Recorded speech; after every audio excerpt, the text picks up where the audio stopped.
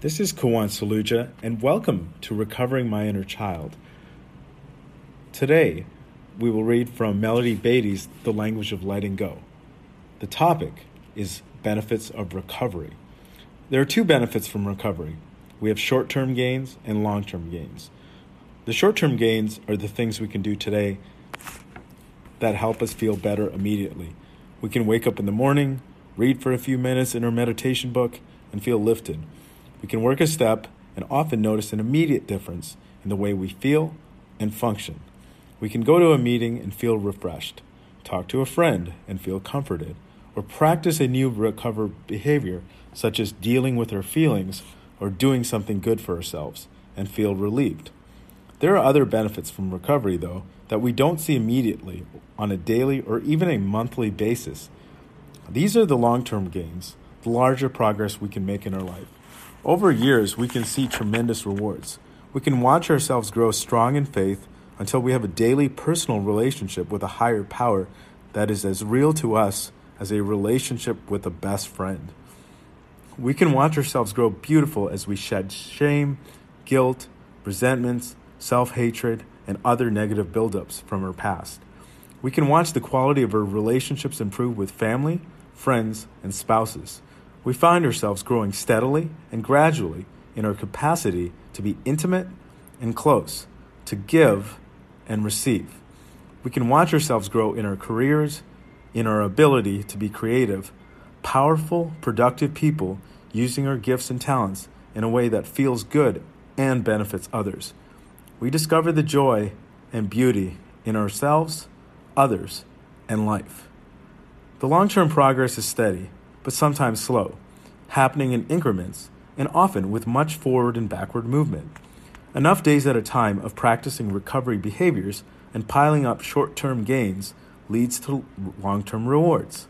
Today, I will be grateful for the immediate and long-term rewards of recovery.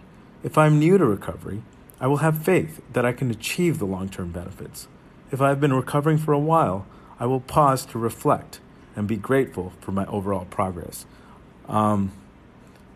This is outstanding.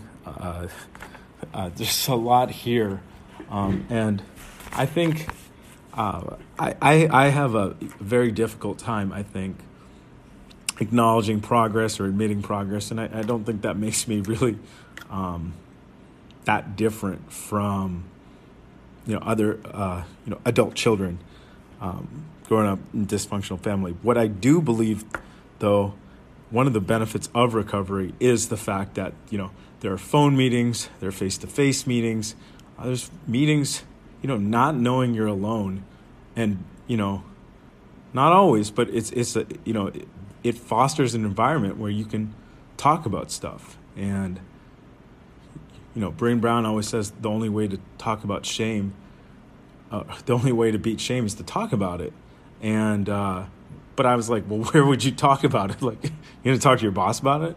You're going to talk about this? But those short-term benefits of, being able to talk to someone immediately.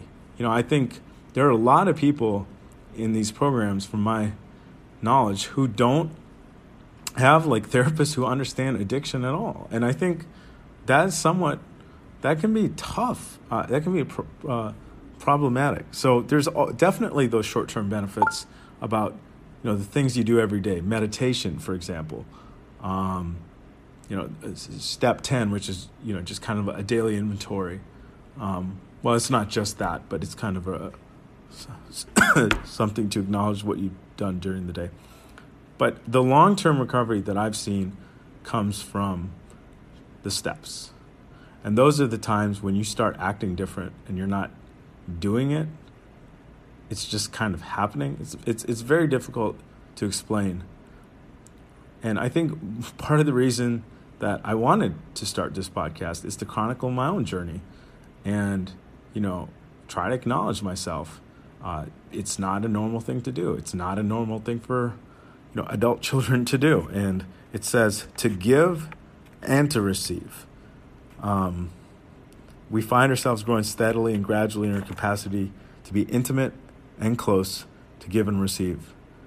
We can watch ourselves grow beautiful as we shed shame, guilt, resentments, self-hatred, and other negative buildups from her past. Knowing what I now understand about having these things, and being able to lose them, it shows to me that recovery will always be the most important thing in my life going forward. It's the only thing that has worked, quote unquote worked. And if it hasn't worked, I'll just safely say nothing else has. And for that, I'm truly grateful, and I'm truly grateful for Melody Beatty. Until next time, this is Kawant Saluja reminding myself to love myself and to feel my feelings.